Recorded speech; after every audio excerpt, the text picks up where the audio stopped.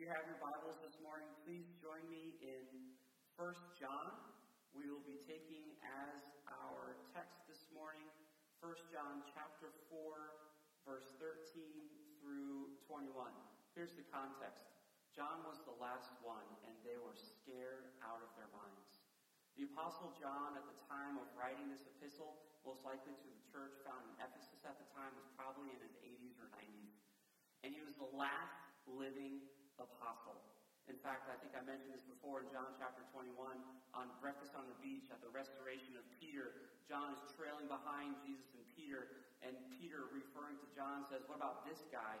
And Jesus says, if I wanted to remain alive until I come, what is that to you? And so there was a rumor in the first century church that John was never going to die until Jesus came back. Now we know that Jesus was probably referring to the revelation that John received when he did die, called the book of Revelation. But he was the last living apostle. He was the only one who died of natural causes. And he was dying. He was old. And his followers, his listeners, his parishioners, his fellow churchgoers were scared out of their minds because he was their last living link with Jesus. You see, for first century believers, it was normal to know a guy who knew Jesus. The message that you believed was validated by somebody who knew Jesus. John was the disciple that self-refers to himself as the one whom Jesus loved. On the night in which Jesus was betrayed, as was common during the Last Supper, as they're eating reclined at the table, leaning on their left arms with their legs extended out away from the table in a reclining position on cushions, it was John who literally leaned back onto the breast or the chest of Jesus to say, "Who is it, Lord?" They were close, intimate friends. And he was dying. He was going to be dead sooner rather than later. And his church was freaking out. He was their greatest link, their greatest source, who actually knew Jesus, who actually gave them a sense of assurance that their gospel was true. In moments of fear, they could turn to John and say, "Tell us again what Jesus actually told you." And John could share the story. He wasn't going to be around forever. And his church was afraid. They were scared. They were going to be on their own. And they didn't know if they were going to have the same level of assurance regarding their own decisions of faith that they could currently have by simply pulling up a chair or reclining on a cushion next to John and saying, "Tell us again about the time when Jesus said whatever." Can you imagine how assuring that would be to your faith if you could simply set up a time to talk with someone who was actually discipled by Jesus? Like, how would that make you feel about your faith? And how would it make you feel if all of a sudden you didn't have that resource anymore? You would feel alone. You would feel abandoned.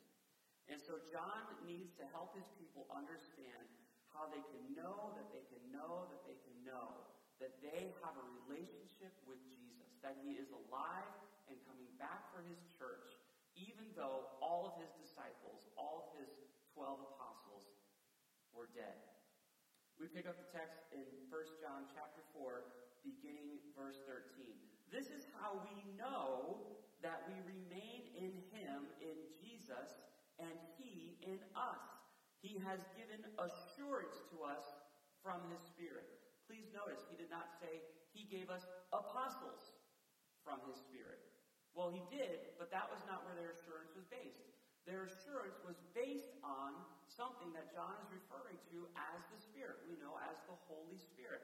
That God gives of himself so that we may know that we belong to him, that he is in us, and that we are in him. Here's the first big idea that John needed his listeners to understand. That when it comes to matters of faith, assurance is relational, not transactional. That assurance is relational, not transactional. Your mommy does not love you because there is a birth certificate that says she has to. You probably don't even know where your birth certificate is. Ours, like all good New Englanders, is in the freezer where it belongs. Everybody knows that's where important documents live. I'll tell you why later if you're interested. Your mom doesn't love you because there's a piece of paper that says she has to. That you were so many pounds on this day, and you were born at this time, and blah, The relationship that you have with your mom, the reason that you love your mom and your mom loves you is because it's relational. There is a history of being raised and loved by her that has nothing to do with a document.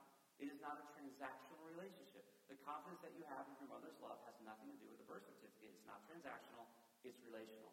All of our most important relationships, we have assurance of them, not because we have a wedding certificate. That's not what motivates us to be a good husband or a spouse. You have to love me because we have a wedding certificate.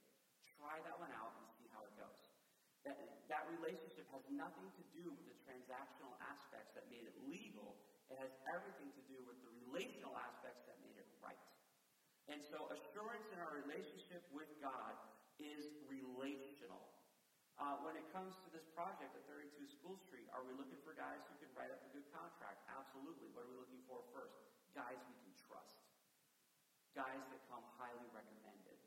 Guys who have a history or a relationship with either someone that we know in the church or someone who knows someone in the church. Those are the contractors we're looking to do business with, even if it costs us a little bit more. We have to get the job done at a certain time in a certain way on a certain day because we have other guys that trust us that are taking their vacation to partner with us during very specific pieces of time. We have got to work with contractors that when they say they will be in a certain place at a certain time, we trust them. Well, how do we do that? We know them, or they know us, or we know somebody who knows them. Then we'll talk about the piece of paper, right? It's important to have the piece of paper. I get it. There is a transactional aspect to this project. But the first step is relational. Assurance always comes through relationship, not because there was a transaction. First thing that John needs his listeners to feel confident about. Let us love, we know that we remain in him, and he in us. He has given us assurance to us from his Spirit. Our confidence that God is present in our lives and that we are present in his life has nothing to do with a baptismal certificate or a certificate of ordination or a certificate of confirmation. All important documents, all important transactions, all very meaningful. None of them give us the assurance of a relationship with God like actually having a relationship with God. The greatest assurance always comes relationally, not transactionally. And our greatest assurance comes from a personal relationship with God by faith in Jesus Christ that is evidenced through the power of the Holy Spirit working in each believer, not a piece of paper. So this is where John begins his conversation. I am going to die at some point. Your last physical, living, tangible link to the actual Jesus will not be here, and it will be okay because you have a better link. You have the Holy Spirit of Jesus himself living inside of you. It'll be okay when the old man dies. The power of your faith was never centered in the old man anyways. It's always been centered in the work of the Holy Spirit in your life through a relationship with Jesus. Going on in the text. The one who does not love does not know God because God is love. I'm preaching Ezra's sermon from last week. Continuing in verse 14. And we have seen and we testify that the Father has sent his Son as the world's Savior. Whoever confesses that Jesus is the Son of God, God remains in him and he in God. Well, how do I know that I have the Holy Spirit? If the Holy Spirit is the greatest evidence or the greatest assurance that I can have that I'm on track with God and God is living inside of me, how do I know that I have the Holy Spirit? It comes down to a word of confession, a decision of faith that is actually stated in a confessional type way. Whoever confesses that Jesus is the Son of God, God remains in him and he in God. This is why John's followers were so frightened. That is completely different than what religion looked like in the first century church. The cultural norm in the first century church regarding religion, pagan religions, what people thought was normal, when you said that you had a relationship with an entity or a deity or a higher being, the cultural norm was that it was a transactional relationship that was evidence-based because you had been to the temple so many times in the past month, that you were there on certain days, that you had given money at a certain level, and that had earned you spiritual privileges or access to religious people, or possibly levels of knowledge that was not available for free. that you had done your grocery shopping at the local market, which was sponsored by or sourced by the sacrifices which were made at the temple. You could prove that you were a religious person, that you had a higher entity in your life, that you were faithful, that you were spiritual, because you bought your groceries from a certain market, which had sacrificed their products to a certain entity. It was you could show the receipts. I'm a good person. I'm a religious person. This was the norm in the first century church. You possibly had an idol or a shrine in your house that you had paid for. You paid a carpenter or a metalsmith to cast an image and to cover it with precious metals and possibly decorate it with jewels. And you set up a little special area in your house so you could prove that you're a religious person. I have a relationship with the spiritual entity because I've been to temple so many times. I did my grocery shopping at the local market where they use the sacrifices from that temple. I have an idol based in my house, and I gave a certain amount of money, which gave me certain access to certain people and certain knowledge. And I know that if I don't do those things, I'm in trouble. It was a fear-based religion, based off of transactions.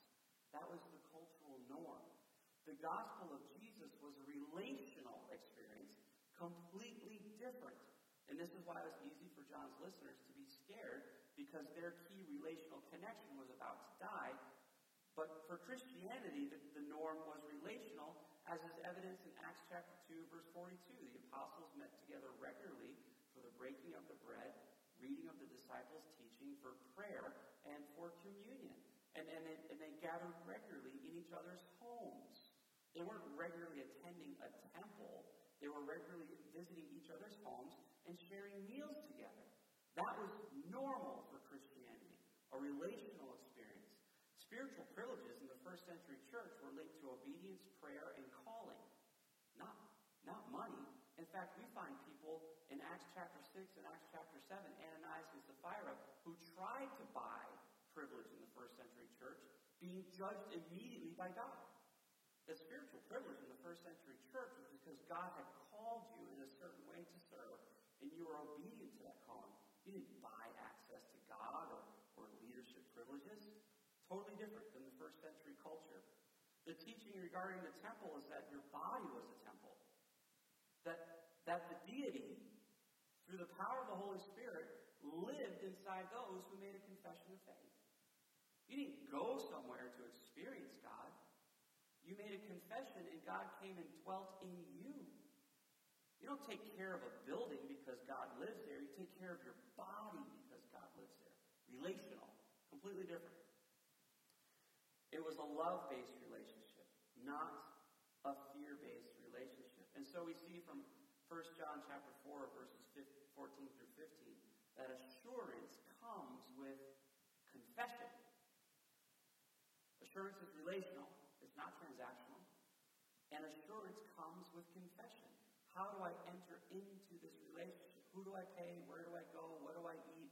What do I put in my house? None of that. What do you believe? What are you willing to stand up and acknowledge? What are you willing to stand up and confess? And John says here, and we have come, whoever confesses that Jesus is the Son of God, God remains in him, and he in God. Assurance comes with confession. Don't be worried about your relational connection getting old and dying at some point. Your faith was never based on him anyways.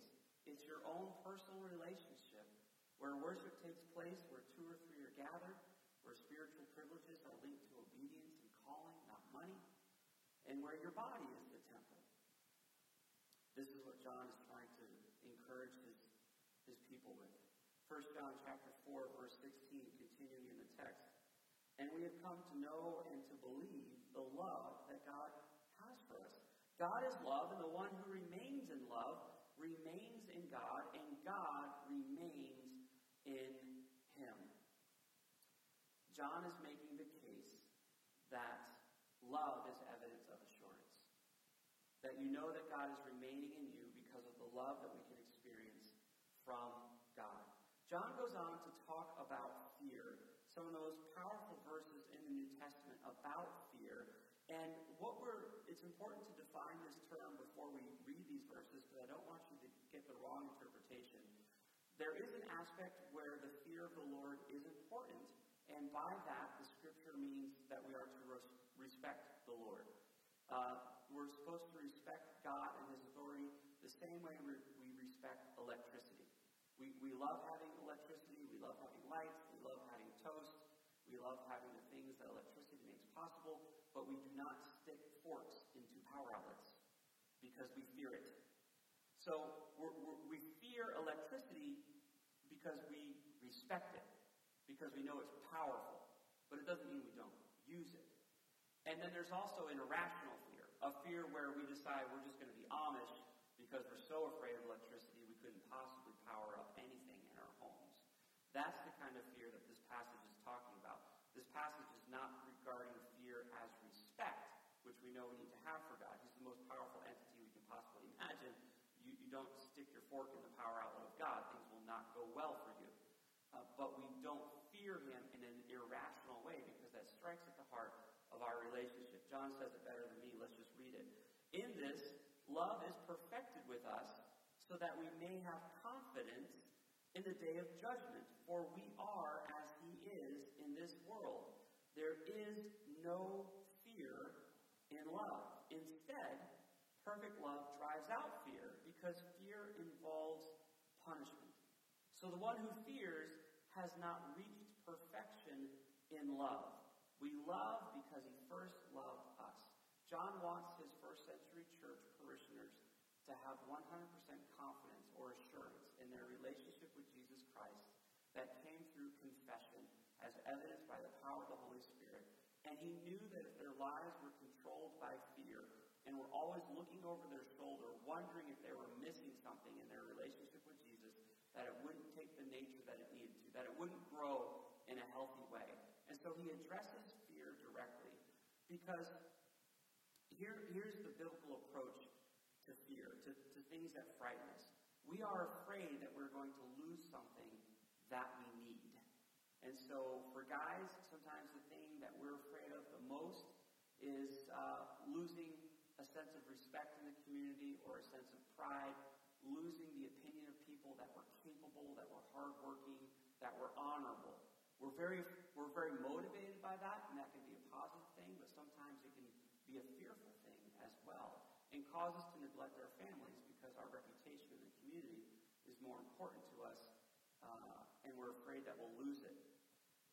And everyone has something that makes us fearful at different times. This is what faith asks us to do. Fear says, I'm going to lose something that I need. And faith asks us to give that to Jesus. Faith says to address what it is that frightens us and hand that fear or that concern over by faith to Jesus. Because assurance comes when faith overcomes fear. This is what John is saying. If you're fearful, you're not going to have any assurance of your salvation. But if you're not fearful of impending judgment, if you're moving inside the kingdom of God with confidence, like a child moves inside of their house under loving parenting, then you'll be just fine. Assurance comes when faith overcomes fear. How is fear manifested in our lives? With our children, it's a little bit easier because there's less filters, and so it's pretty easy to see something that frightens them or makes them fearful. For adults, it's a little bit more nuanced. If you remember what we talked about almost a year ago now with our personalities and our natures and our temperaments, some of us who are relationally motivated, the yellows, the people who live for relationship, people who are experiencing fear better, those kind of folks often will mask their fear by telling a joke or laughing it off,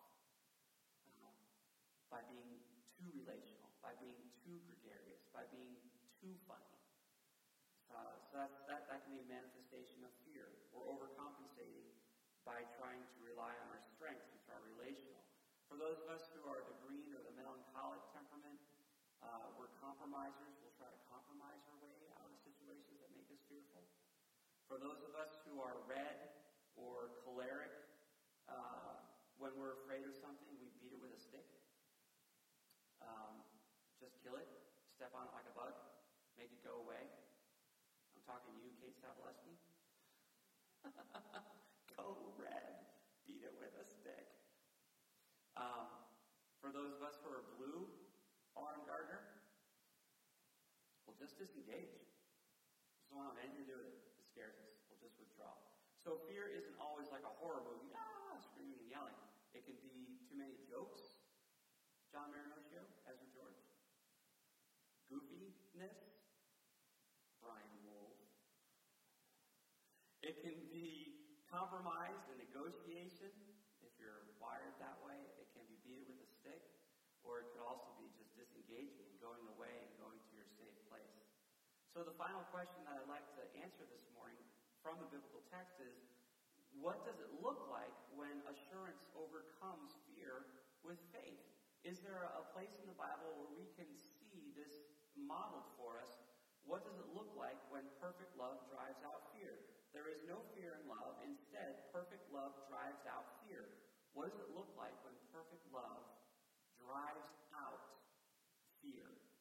And for, I think, one of the clearest pictures and most beautiful pictures of what it looks like when perfect love drives out fear can be found in the book of Isaiah. I do not have these verses on the screen, but if you'd like to turn there, you can turn to Isaiah chapter 59, verses 16 through 21, and just read along with me or listen as I feel that this is a biblical description of what it looks like when perfect love comes to the rescue, when perfect love drives out fear.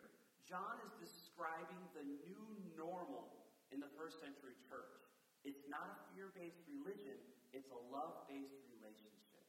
And it's pinned on a personal confession of faith in Jesus Christ as evidence to the power of the Holy Spirit. How is this possible?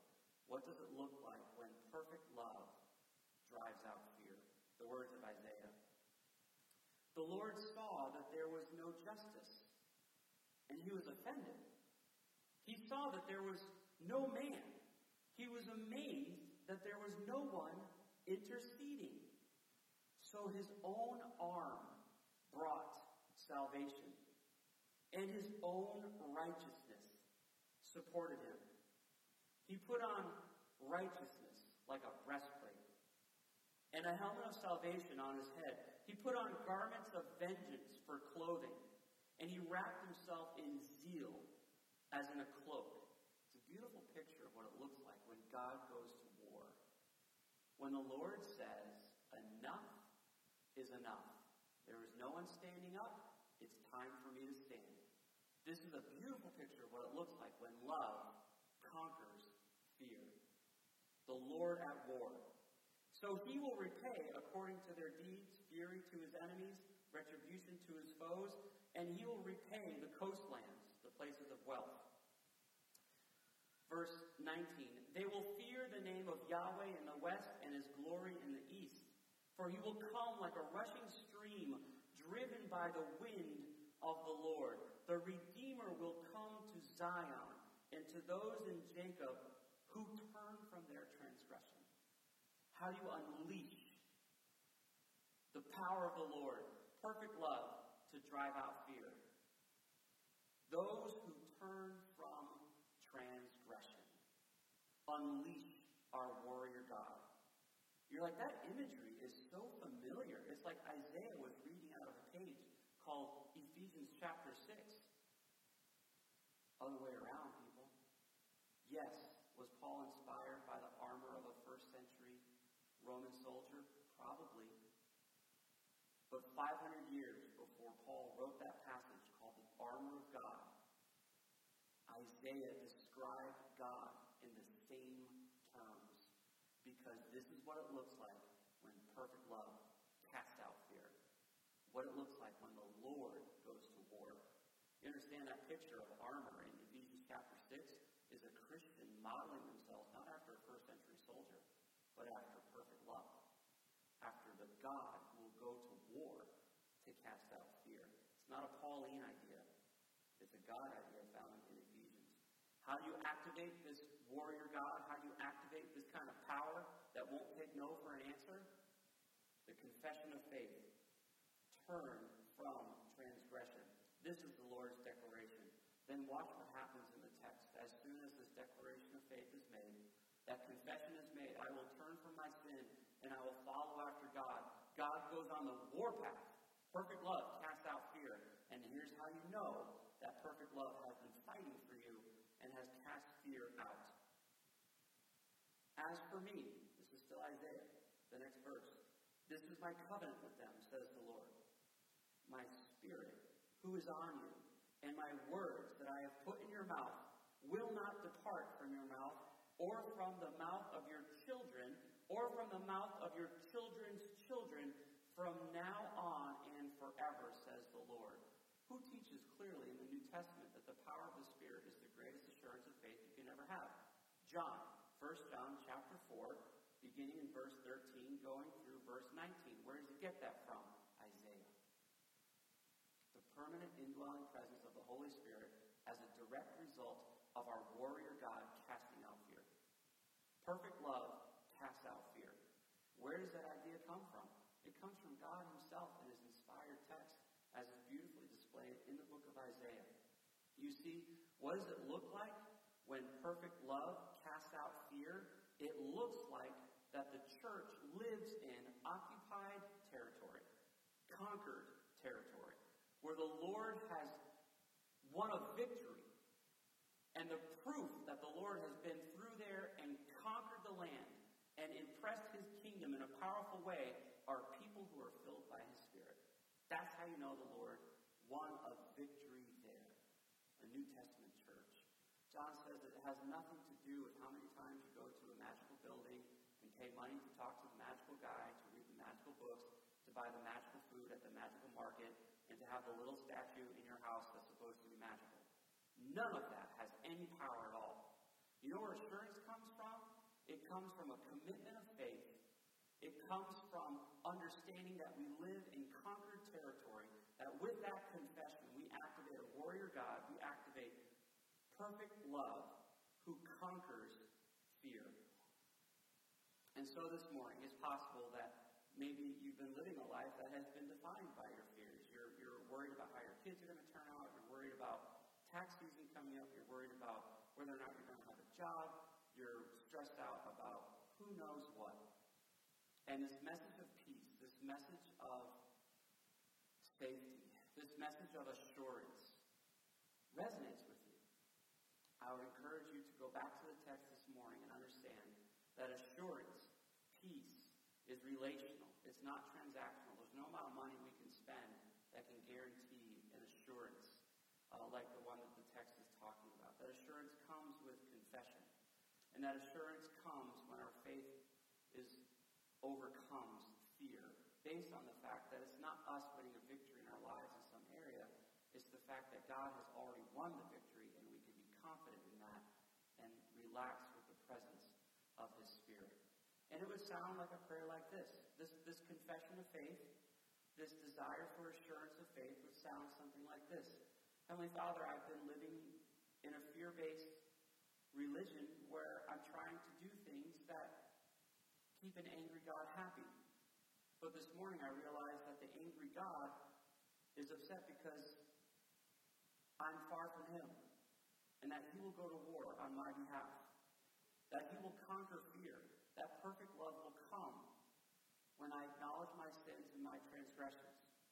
And so, Father, I turn from the things that I know displease you and myself and others, and by faith I place my life in the hands of Jesus Christ. There are a lot of things that I'm afraid of, and I'm handing them over to you. Would you come and win a victory in my life? For those of us who have been Christians for a long time, maybe you're that elder statesman of faith. There are still things that cause you fear. Maybe you're concerned about how the next generation or leadership of church or the direction of our country or who knows what.